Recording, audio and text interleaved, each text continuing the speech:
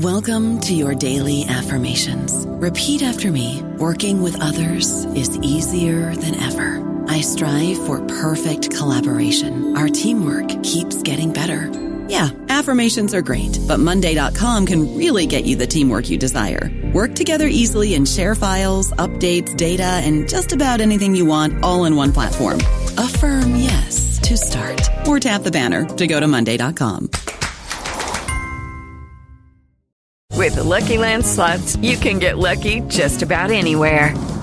This is your captain speaking. We've got clear runway and the weather's fine, but we're just going to circle up here a while and get lucky. No, nothing like that. It's just these cash prizes add up quick. So I suggest you sit back, keep your tray table upright, and start getting lucky. Play for free at LuckyLandSlots.com. Are you feeling lucky? No purchase necessary. Void where prohibited by law. 18+ terms and conditions apply. See website for details. Hello, everybody. This is Marshall Poe. I'm the editor of the New Books Network, and I'd like to tell you that we have a new and improved website. It has 2 new features that we think you'll love. One of them is a vastly improved search engine, so that when you type in keywords, you'll get a bunch of episodes really quick. The other is the ability to create a listener account. And in that listener account, you can save episodes for later listening. So you can create a kind of listening list. We think these features are neat and we think you'll enjoy them. Please visit the site today.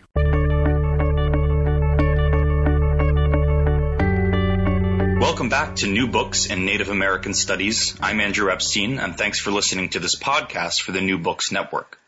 Each month, we pick a newly published work in Native American and Indigenous studies and spend the hour speaking with the author. Anyone who's turned on the television since, well, television started, is familiar with the ubiquitous before and after picture. On the left, your present state, undesirable, out of shape. Add ingredient X, maybe a fad diet or a hair transplant, and the picture on the right holds your bright new future.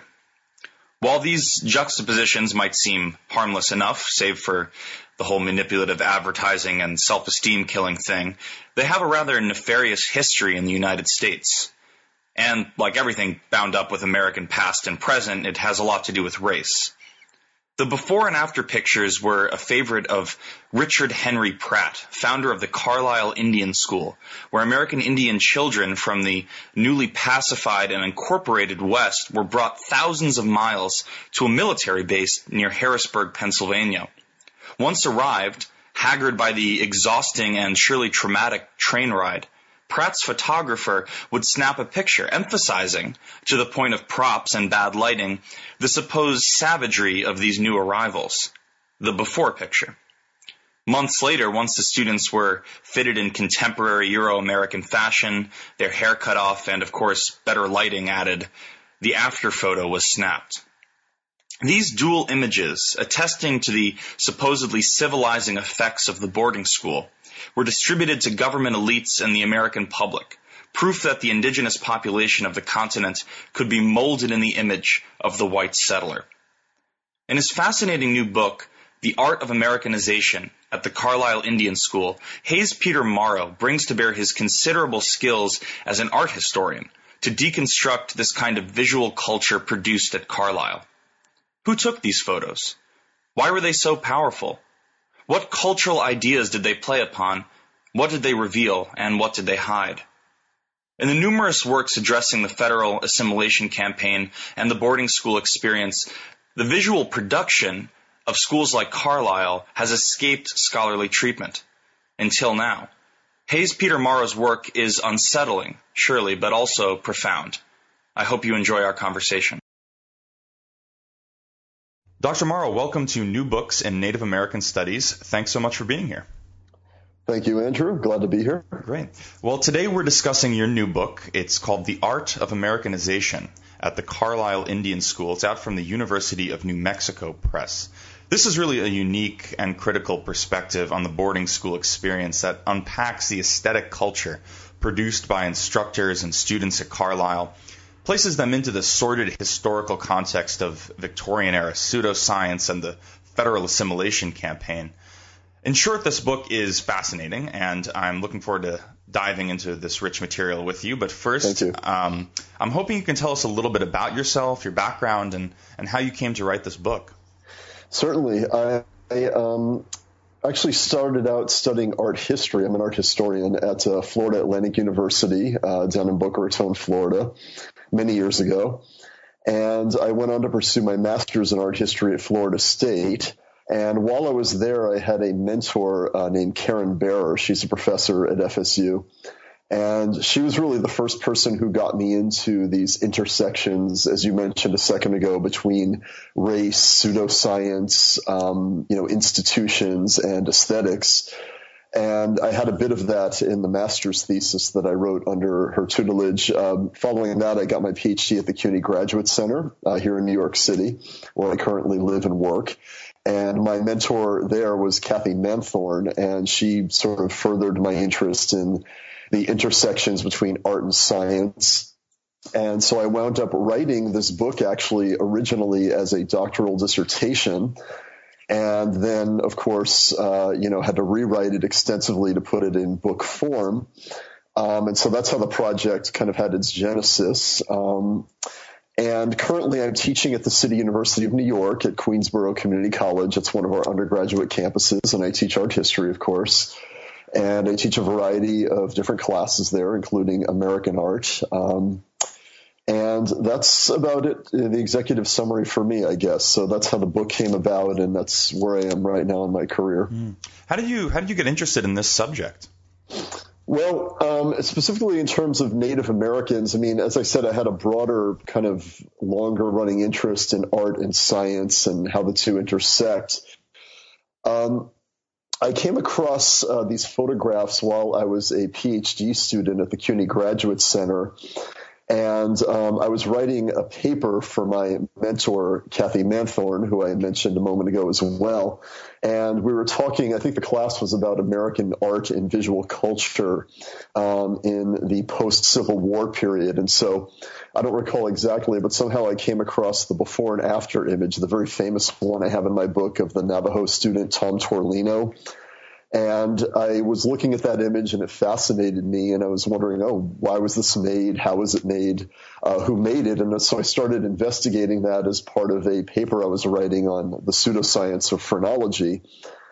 And that really got me, started down the road of, looking at Carlisle as an institution at which I perceived it as being a nexus for a lot of these discourses, the pseudoscience, the assimilation, as you mentioned, race, ethnicity, gender, class as well, in American culture during what we generally call the Gilded Age, sort of from the end of the Civil War through the early 20th century.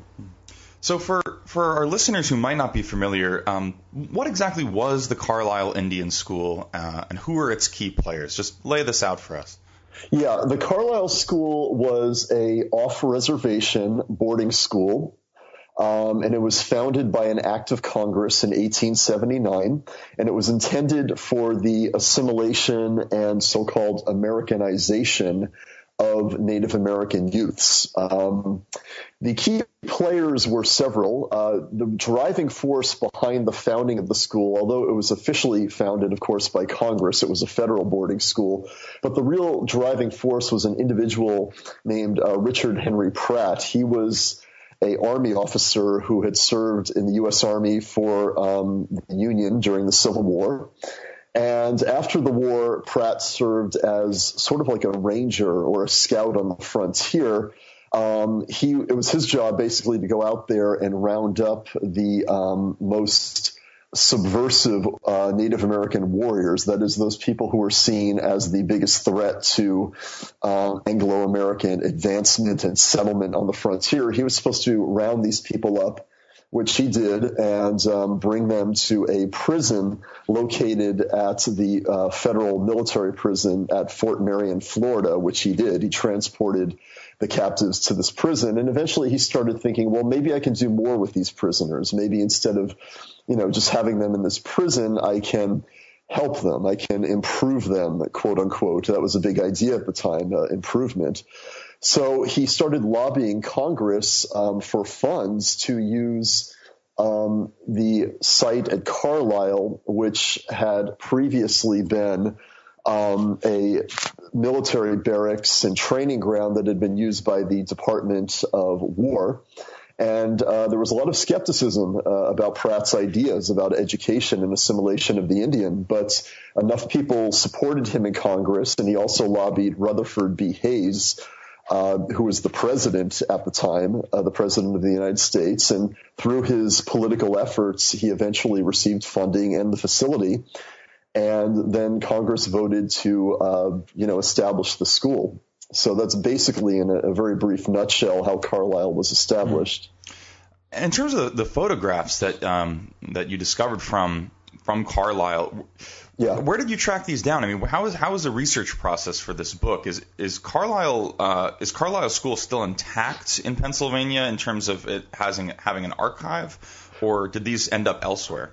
Well, that's a very good question, and this is both kind of a pleasure in researching the book, but also a real problem that I had as well. The quick answer is most of the photographs are at a place called the Cumberland County Historical Society, and that is an institution that is currently still operating. It's the Historical Society in the town of Carlisle, Pennsylvania. And it's just a few miles from the site of the old Indian School. Today, the Indian School is the Army War College, where officers are sent for special training and combat training and intelligence training. So the facility is partially intact, and a lot of the buildings from the time are actually still there. And when I was initially researching this, I went to Carlisle and I went to the Historical Society, and I was fortunate enough to run into a woman named Barb Landis, who was the curator of the Carlisle materials, and she actually took me on a personal tour of the Army War College, the former Indian School, and I saw, I recognized from the photographs a lot of the buildings were still there, and so that was, a really, good opportunity to have. And I also worked a lot with Richard Tritt, who was the curator of photographs at the Cumberland County Historical Society, and he was very helpful as well in this project. So most of the photos were there, and they also have photos dispersed in other locations around the country. For example, Yale University's Beinecke Library has the archive of Richard Henry Pratt's papers. They're called the Pratt Papers, and they're a collection of Western Americana. So I went up there to Yale to do some research for a while.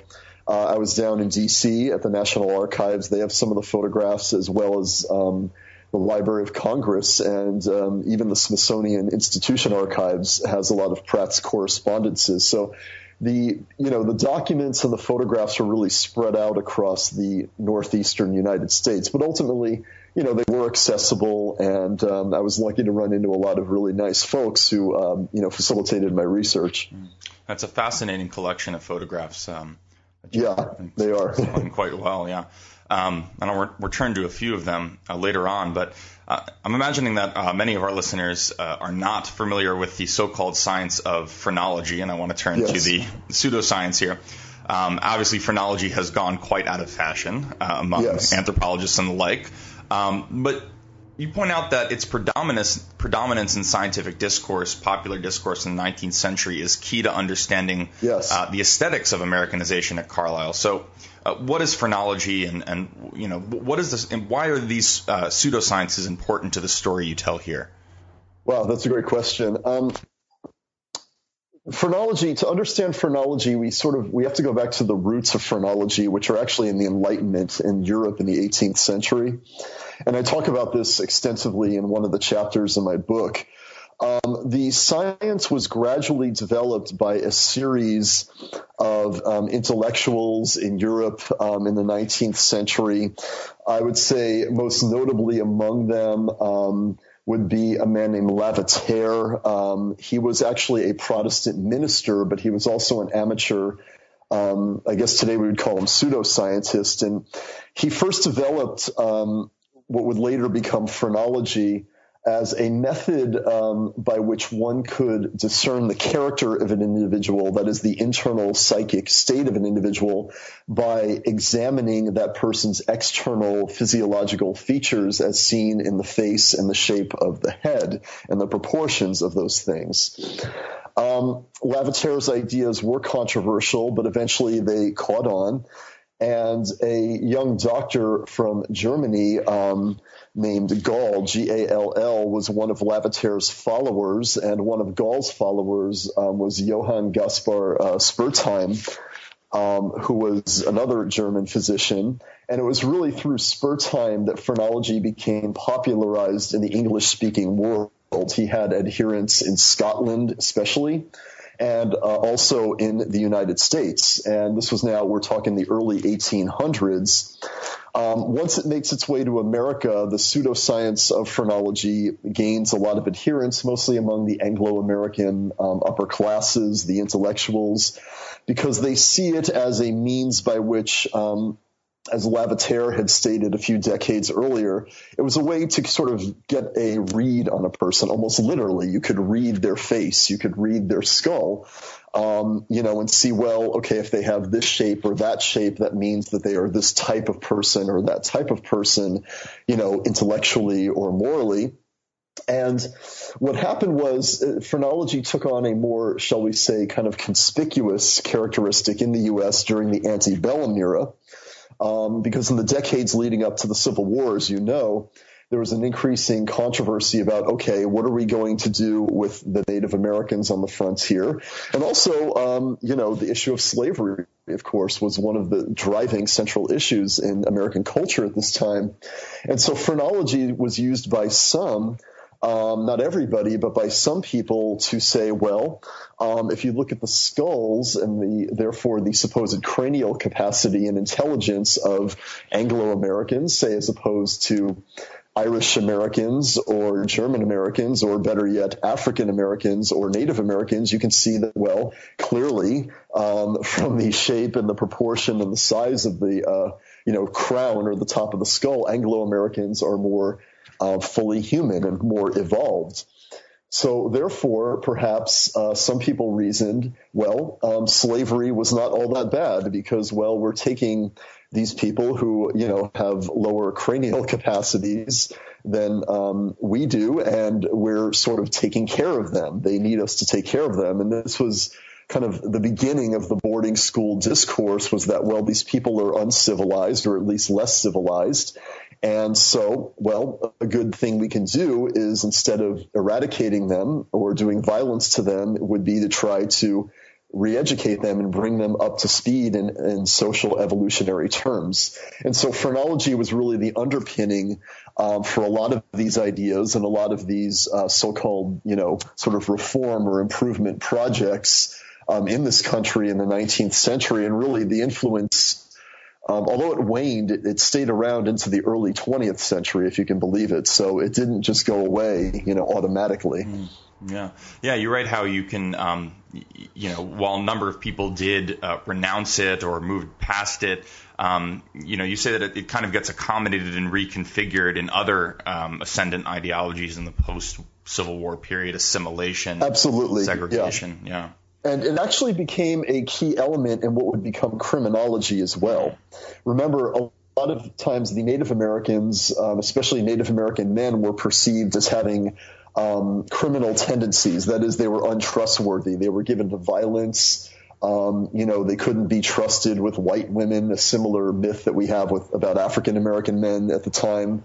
So a lot of these, racist ideas were really, sort of underwritten by phrenology. And in criminology, there were several important criminologists, both in Europe and the U.S. I'm thinking, for example, of Alphonse Bertillon with his synoptic tables, and also in this country, Thomas Burns, who was a chief detective inspector with the New York Police Department around this time.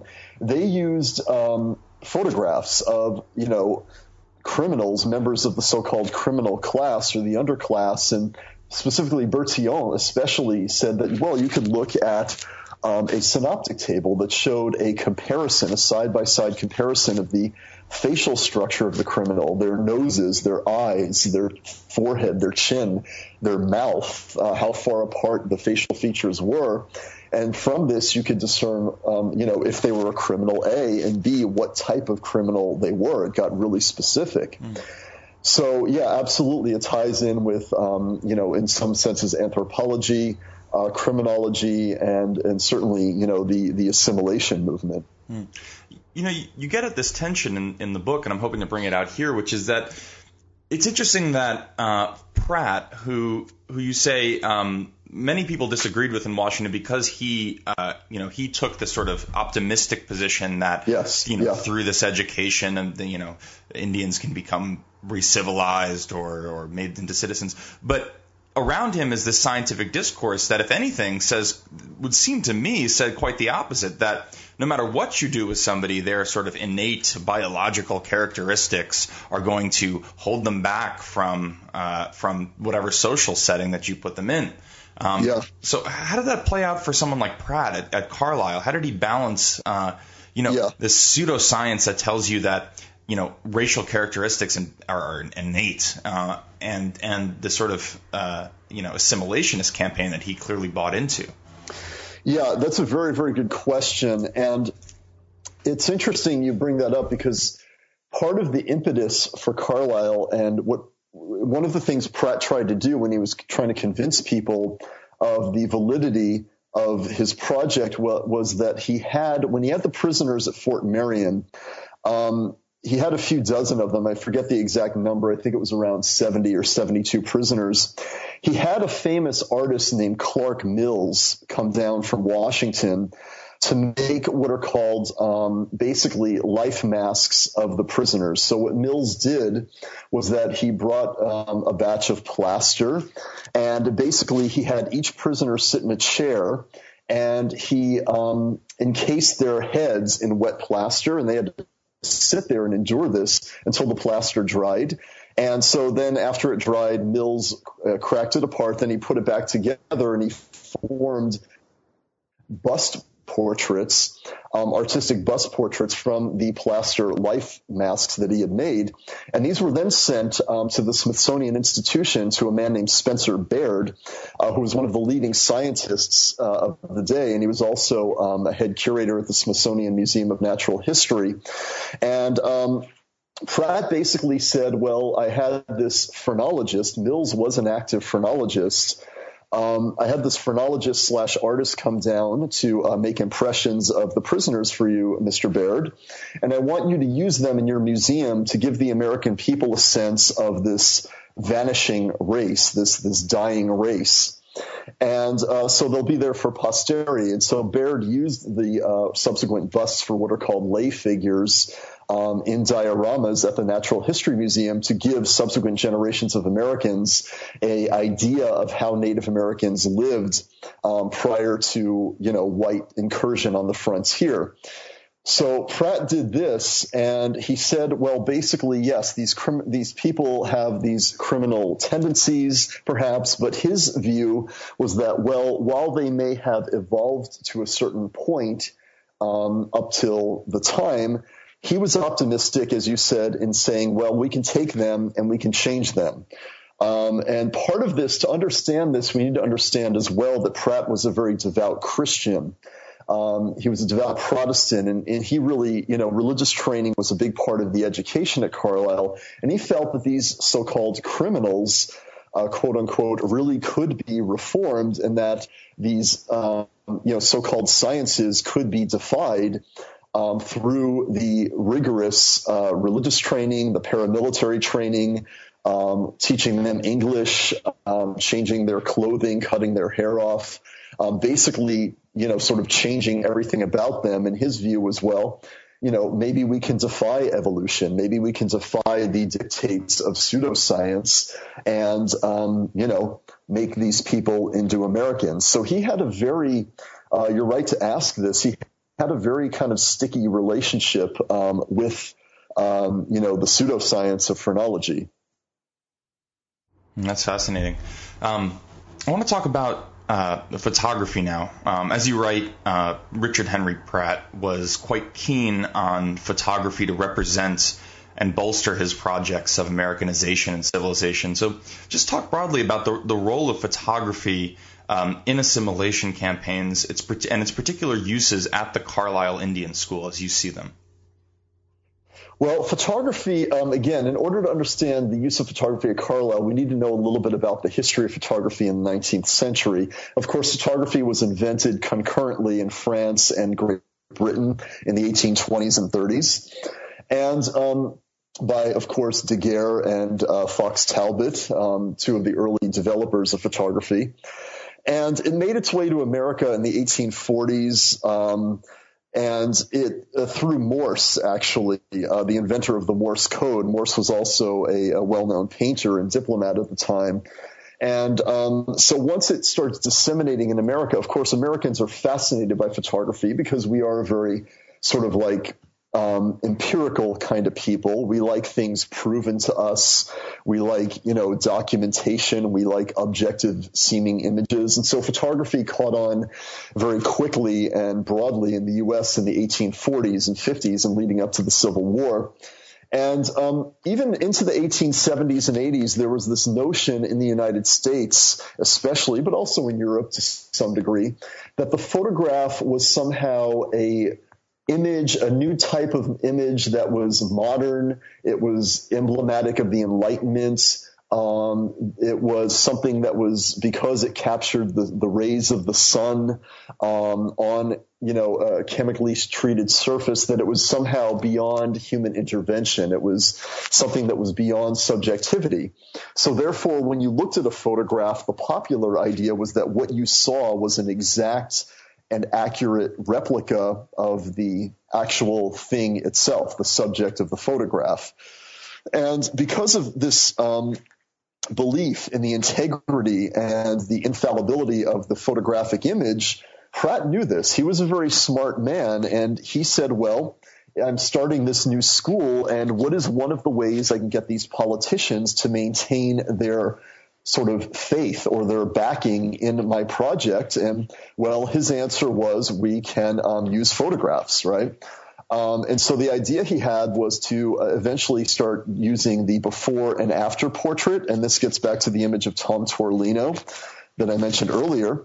We can use these before and after portraits to show the general public, the politicians in Washington, the administrators at the Interior Department, that the re-education process is working. So therefore, he would have a photograph made. By the way, his friend John Choate was the official photographer for Carlisle from 1879 up until I think it was 1902 when Choate passed away. But he would have this photographer, John Choate, who lived in Carlisle, photograph the new arrivals when they got there from the reservation, straight off the train. They would go straight to Choate's studio, and they'd be photographed. And, of course, they looked exhausted. They looked confused. They looked terrified in the before pictures very often. Then in the after pictures, they would be photographed a few months or a few years later. And, of course, their external appearance had been by then completely altered. They would be wearing a Victorian-era middle-class suit. If they were male, if they were female, they would have, the female equivalent in terms of fashion. Their hair would be chopped if they were male. The textiles and the jewelry that many of them previously wore would be gone. And you would see what Choate would do. He would put in props as well in the photographs with the people. You see this in the case of White Buffalo, the famous Cheyenne warrior. He would use props to either, on one hand, primitivize the Indian subjects in the before photograph or, quote, civilize them in the after photograph. And so one thing he would do, for example, would be to change the lighting. And so in the Torlino portrait, we see the dimmer lighting in the before portrait, which renders Torlino as a darker looking figure. Then in the after portrait, Choate would turn the lighting up in the studio so that Torlino would then look, lighter skinned, and therefore the association at the time was, well, he was more civilized. And so certainly, the objectivity of the photograph, or the seeming objectivity of the photograph, but also, ironically, the manipulation of the photographic process both played into the popular perception after a while that Carlisle was indeed a viable institution of assimilation. Why do you think Carlisle was so far from any major center of Indian population at the time. I mean, you mentioned that a lot of these students had just come off these incredibly long transcontinental railroad trips. Yeah. Do you think there was an intentionality behind having it so far from where larger populations of Native Americans were? Absolutely. And that's really one of the keys to Pratt's sort of strategy. What he said was he had a term he used for Native Americans who lived on reservations. He called them blanket Indians. That was meant to be a derogatory term, and it implied that they were sort of, stuck in the mud. They, had the supposed characteristics of Indians who lived on reservations. That is, they bought into traditional Native American superstitions and beliefs, what he saw as superstitions. Remember, he was a Christian. He saw that, to his eyes, they were somehow communal. They lacked initiative. They were not. They had not yet internalized the Puritan work ethic. And so all of these things needed to be changed. And his idea was, well, if we take them away from their families, from their extended kinship networks, and from the reservation more broadly, we can break these cultural ties and bring them to Carlisle, which was hundreds, if not thousands of miles away from most of the reservations that he recruited at. And by having them so far away for extended periods of time, this was the only way, he thought, that one could break their culture, one could break their ties and fully assimilate them into a functional, at least approximation of a, sort of middle class, this idealized middle class Anglo-American individual. So yes, absolutely. The location of Carlisle in the Northeast was critical to the success of the school, because most of the reservations, for example, Pine Ridge, the Sioux Reservation, was way out in the Dakota Territories.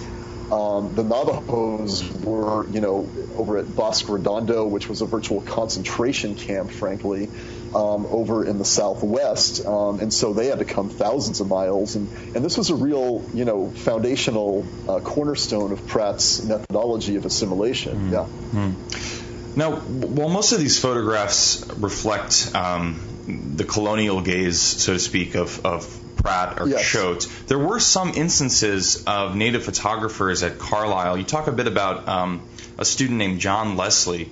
How does his story and sort of Native photographers, complicate this story at Carlisle? Yeah, that's a good question. John Leslie is a very, very rare figure in the history of 19th century photography. Or for that matter, really the history of photography up until quite recently. With John Leslie, you have an indigenous photographer. Now, this has become more common, especially in art photography in the late 20th century during what we call the postmodern or post-colonial era.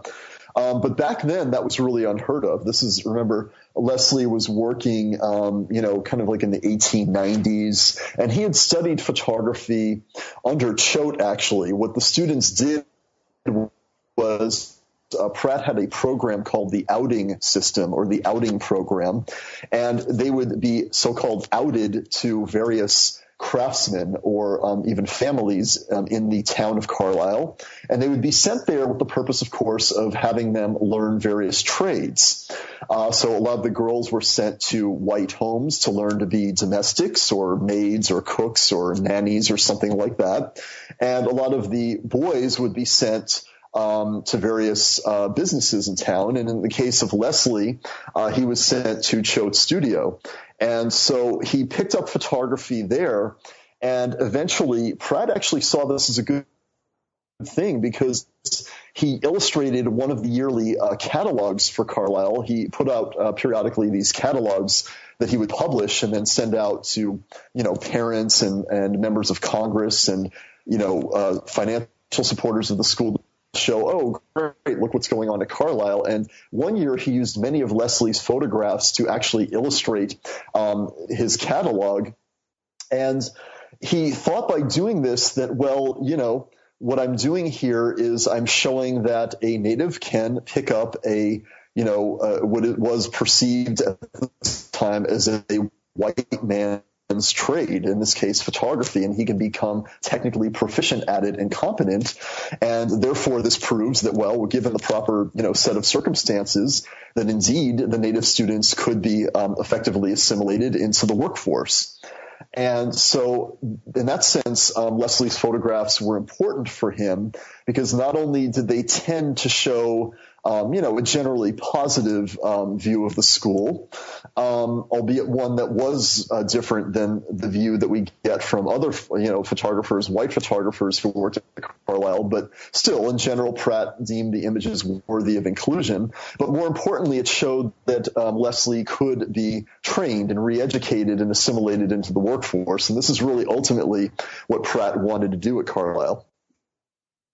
Who was Frances Benjamin Johnston? How does she come into the story here? Frances Benjamin Johnston, a fascinating figure, another rarity actually in the history of photography in the 1800s. She was a woman, first of all, which made her uncommon as a professional photographer at the time.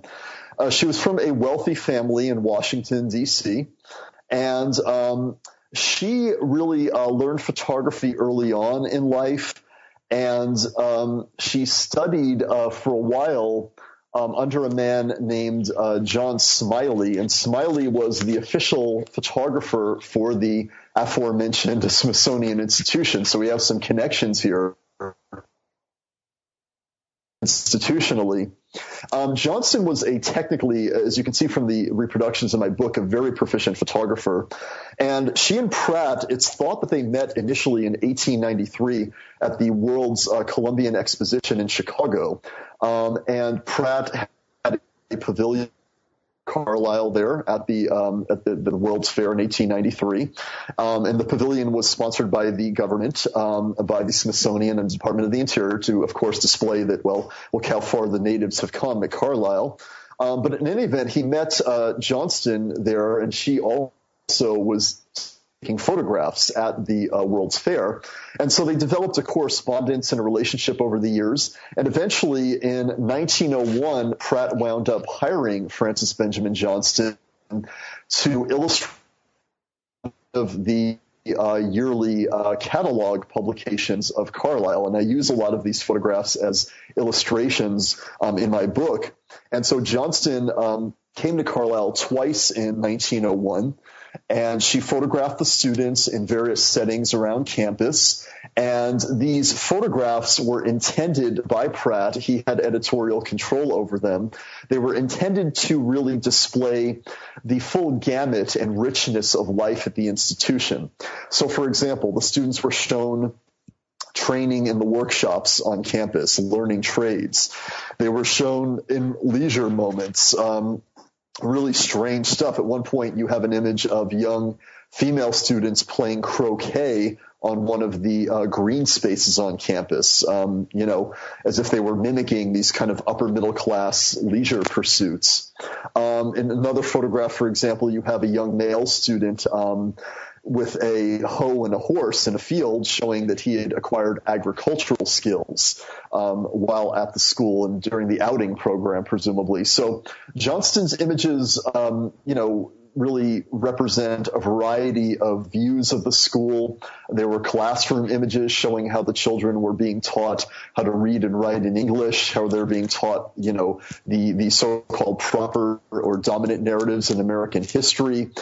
Her photographs were, again, very important for Pratt in publicizing the supposed success of the various programs at the school. But Johnston was especially important for Pratt because she was a internationally recognized photographer by 1901. Choate was a provincial photographer. He was well known around Pennsylvania, but Johnston had connections. She was from the upper class. She grew up in D.C. She knew a lot of the politicians. In fact, she was personal friends with Theodore Roosevelt, the president.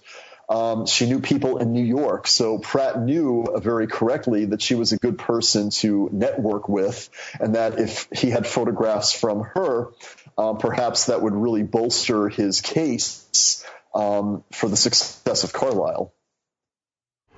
Now, I think if people have heard of Carlisle, it's likely in the context of Jim Thorpe, football player. I mean, I've driven through rural Pennsylvania numerous times. There's a Jim Thorpe, Pennsylvania. Actually, there's a name of a town after him, and there are a number of billboards about it. And obviously, he's just a well-known character in American sports history. Now, you do talk about the football program at Carlisle, and talk a little bit about that. Where does this come in?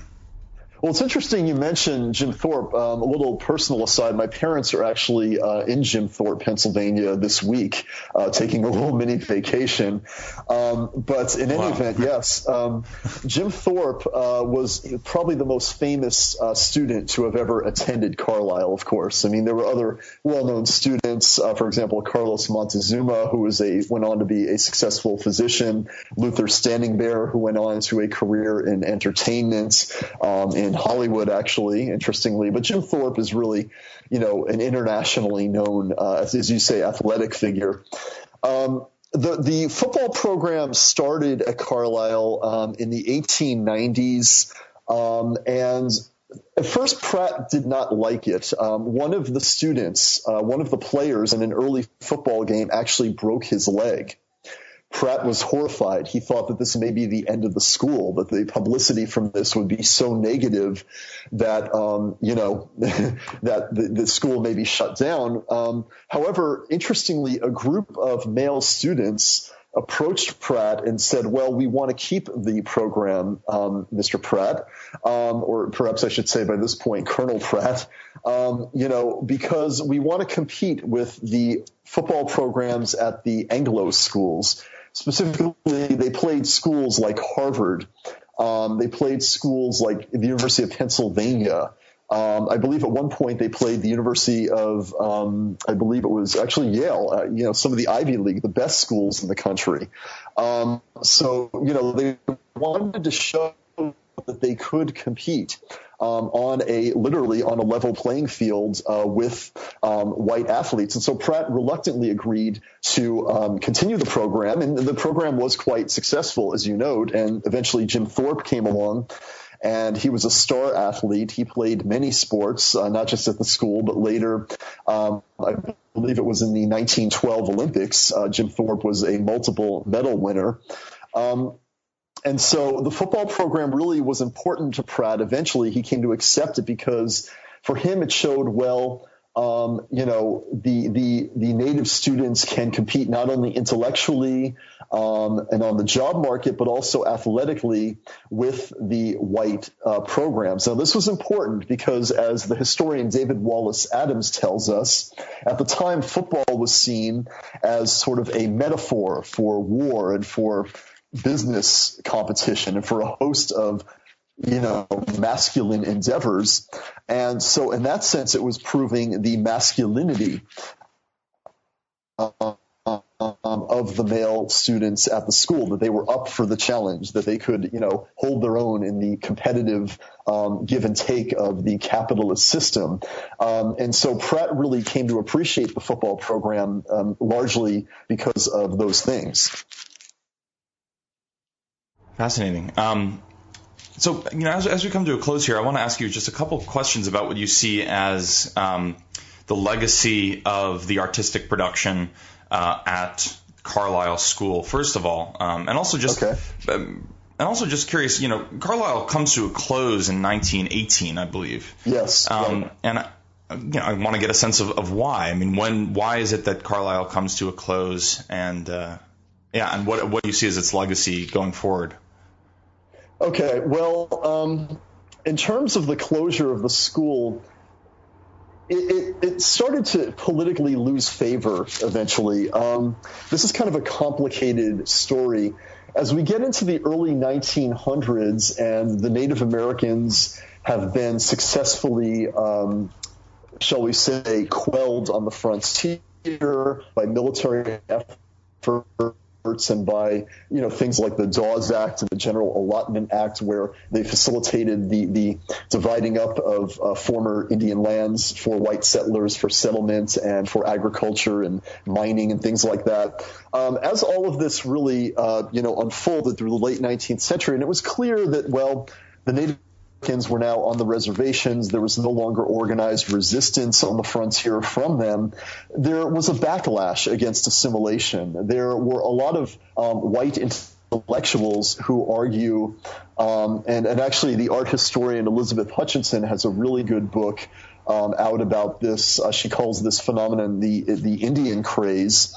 A lot of white intellectuals sort of bought into this Indian craze, which was, well, okay, now we're sort of feeling a backlash. We're feeling a bit of guilt about what we've done to these people. So now what people wanted to see, especially educated middle and upper classes, was they wanted to see a return to authenticity. They wanted Indian arts and crafts to come back, and Indian clothing and rituals. And increasingly, this became a mode of aesthetic consumption for a lot of artists and photographers and art collectors from Northeast, who now were demanding all of a sudden, well, we need to preserve the Indian heritage, so let's have, the Indian practices, the arts and the crafts come back again. And because of this, people like Pratt and institutions like Carlyle gradually began to lose their fashionability, so to speak, among these audiences. And so the school, the political will was really declining because of these cultural reasons. There was also increasing problems at the school with student delinquency. There were charges of abuse at the school. I should note that Pratt left in 1904. He was sort of forced out. The Roosevelt administration really, at that point, Roosevelt was president. He didn't really approve of Pratt's administrative methods any longer. He thought they were sort of outdated, as I've been saying. And there were newer, superintendents of Carlisle as we move forward, including this man named Moses Friedman. And eventually, during the post-Pratt era, not only was the school falling out of political and cultural favor, but there were students who were making charges of various forms of abuse that were occurring on campus. There were increasing incidents of alcoholism, of student delinquency. And so because of a combination of these reasons, there were eventually hearings at Congress, actually. And one student, I believe his name was Montreville Yuda, he was claiming that, there were all these forms of dereliction and abuse happening at the school, and the administration was not handling it. So he testified at these hearings at Congress, and a lot of the people at Congress, the senators and the representatives agreed with him, and eventually funding was pulled for Carlisle. And so the school was shut down, as you correctly point out, in 1918. In terms of the legacy, though, of the photographs, especially at Carlisle, they continue with us today. And I talked about this in the version of the text that was my doctoral dissertation, not so much in the book itself. I edited a lot of this out. But if we look at American visual culture in the late 20th century, what do we see? Even today, the before and after image is still prominent. It's still with us, right? We can see it in illustrating the supposed beneficial effects of the latest trendy diet, workout routine, plastic surgery. This is an American thing. How do I improve myself? How do I make myself better than what I currently am? And this logic of the before and after image, this sort of evolutionary visual logic, from going from the old person to the new person, I think is still very much with us in television and on the internet, and in various other ways. And so certainly I think that the visual legacy of Carlisle, is still, in places like it, is still significant for us in, so-called, postmodern or post-colonial America. Well, I've been speaking with Dr. Hayes Peter Morrow about his new book, The Art of Americanization at Carlisle Indian School. It's out from the University of New Mexico Press. Now, I know you've just finished this impressive book, but I usually like to end these interviews by asking what you are or what you hope to work on next. Is this is American Indian artistic production in terms of, is that something that you want to continue on, you think? That's a very good question. And for the past few months, I've been exploring various avenues of research. To be honest, I'm sort of moving into different areas right now, and I'm interested in the visual culture of spirituality in America, which in a sense is related to Carlyle, and also the visual culture or representation of masculinity in American cultural history, which again is sort of, in some sense related to what happened to Carlyle. So I am sort of migrating around a bit into newer areas, but I'm always interested in what we art historians refer to as visual culture. That is the broader visual environment, not just painting and sculpture, but, other aspects of the visual environment that surrounds us every day. And I'm interested in some newer topics that I've been looking at. Specifically, I've been interested in Puritanism and, as I said, American spirituality and how it relates to the notion of millennialism and how we Americans seem to always be, on the edge of something or on the crest of a new change or a new era, either personally or collectively. And right now I'm investigating areas of how a lot of these ideas intersect, and how they're, subsequently represented visually in the culture by either artists or even, by other visual producers, television networks or website engineers or, things of that nature. So that's kind of where I've been going more recently in the past few months. Well, I very much look forward to that if it comes to fruition. Dr. Morrow, thank you so much for joining me today. I really appreciate it. Thank you very much, Andrew. I appreciate your time, and I appreciate you giving me this opportunity. Thank you. You've been listening to an interview with Hayes Peter Morrow, author of The Art of Americanization at the Carlisle Indian School from the University of New Mexico Press. If you're listening through our iTunes channel, you should find us on the web at newbooksinNativeAmericanStudies.com, where you can listen to all the past podcasts. Also, like our Facebook page where you can post questions, comments, or suggestions for new books you'd like to hear discussed on this program. For the New Books Network, I'm Andrew Epstein, and I hope you join us again next month for another new book in Native American Studies. Thanks.